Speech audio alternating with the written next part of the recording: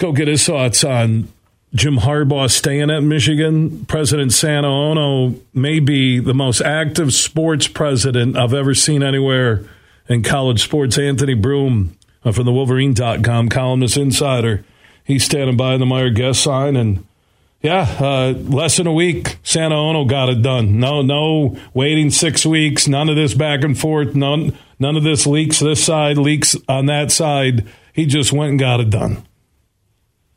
Yeah, I mean, if we were in the timeline that last year was, then we'd still be waiting 3 weeks. And that was not going to be tenable this time around. I think that there was an acknowledgement that letting that linger was going to cause some lost momentum, like it did to start off last year's offseason. And I don't think that this program could afford to do that again. And I think that there is, all boats are kind of starting to sail in the same direction of like, hey, let's take what we just did and let's build on it and let's sustain it. And when you have this little dance with the NFL, or at the very least, a contract negotiation going on every offseason, that hinders that progress. So at some point, someone had to step up and be a leader here. And Sanaono, has been as involved as you said, a school president has ever been. That I can recall. I mean, this is a guy that, I think the last administration would basically tell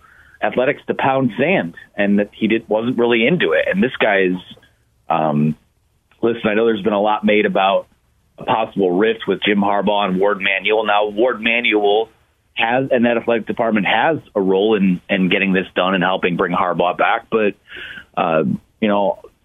I've never seen a school president break coaching news before, and that's what happened on Monday. So Michigan is a unique place.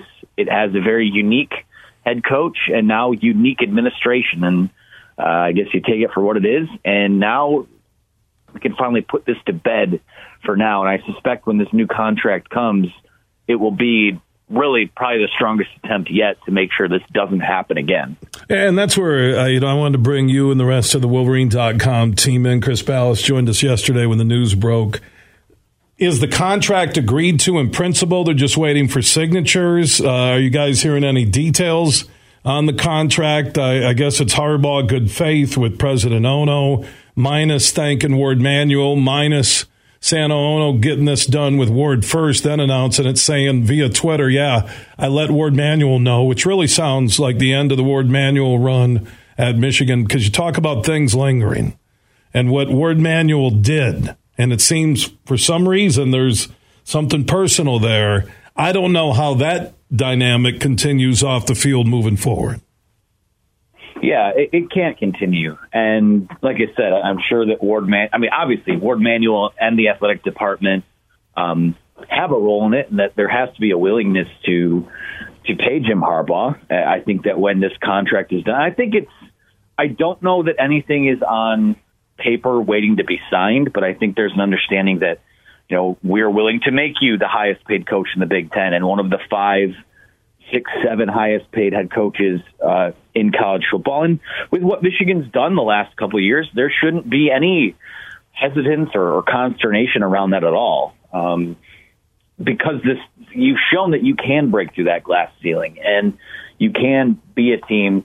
This next playoff is going to be the last 4-team playoff. So realistically, we're looking at a college football future where Michigan football is in the playoff almost every year. If you're not in the top 4, there's a real good chance that you're going to wind up hosting playoff games, which is more money for the school, more revenue. And I know they want to have a fairly, I don't know if spread out's the right way to put it, but they don't want to put, millions and upon millions of more dollars into the football program, but you have to spend money to make money. And there's a lot of it to go around there, especially with the football program. You're going to get your payout from the new TV contract. You're going to get payouts from, assuming you make the playoff or New Year's Six Bowl, whatever it is. There shouldn't be any debate about this at all. And I don't think it's been about the money per se. I don't think Jim Harbaugh's has ever looked at, had a number in mind. But I think when you're the administration and you come to him with a number, that's a sign of respect. Or if it's not a number that is reflective of the success you've had, or that people who have done less in the conference are making more than you, I think you can see that as a sign of disrespect. So, yeah, to me, assuming that this is, I think I've said it on your show before. He shouldn't have, they're not going to win the Big Ten every year. They might not make the playoff every single year, but he shouldn't. He's a guy that at this point in his career, maybe a top 10 head coach at any level of the sport, he shouldn't have to go out and earn $2, $3, $4 million of his salary based on these things that, in the here and now of college football, you might not get every single year. So, yeah, I think that everyone is kind of on the same page there. I really do think, I can say it now, we could easily be back here next year, but I really do think that this contract, whenever it winds up getting done, and it will get done, I really do think this is going to be an effort with an increased buyout to put this stuff to rest for good. Yeah, that's my next question, that a lot of people are saying on Twitter and telling me, well, you're just going to be in the same situation next year. I would think with Santaono, part of getting this deal done was, look, we're going to need a real healthy buyout, and I'm going to need your word you're going to be here for at least a couple of years. Something like that for how quick this deal, at least verbally, got done.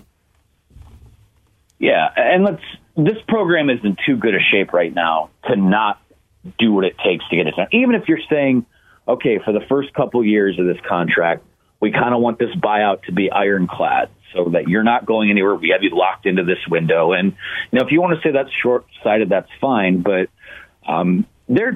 this football team's too good to have questions about who's going to be coaching them next year. So, like I said, there shouldn't be any debate about putting the money that he deserves into his pocket. Michigan doesn't need to dive into couch cushions to find money to do that. The football program basically funds all of the athletic program. I'm sure there's still some COVID debts to wipe out, but they're operating, out of a strength or out of a position of power when it comes to the money they have available to them. So, yeah, I think it takes it's a negotiation. Everyone's got to give a little bit for the big picture. And I don't think there have been a lot of good faith negotiations that have gone on over the past couple of years. So I'm glad this was sorted out.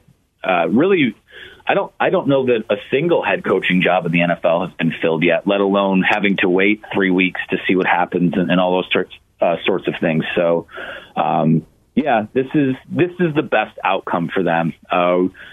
Yeah, I know it went a couple weeks. I know it seemed like Mike Florio or whoever it was had a report out the night that Michigan lost to TCU that the NFL was kind of be something that kind of popped up again. But this is the best option for all sides, and I'm as interested in seeing what the numbers will wind up looking like as anyone is. Anthony Broome, you can follow the Harbaugh story, his new deal when it gets signed, and everything University of Michigan Athletics at thewolverine.com. Anthony, appreciate the update. Of course. Thank you, guys.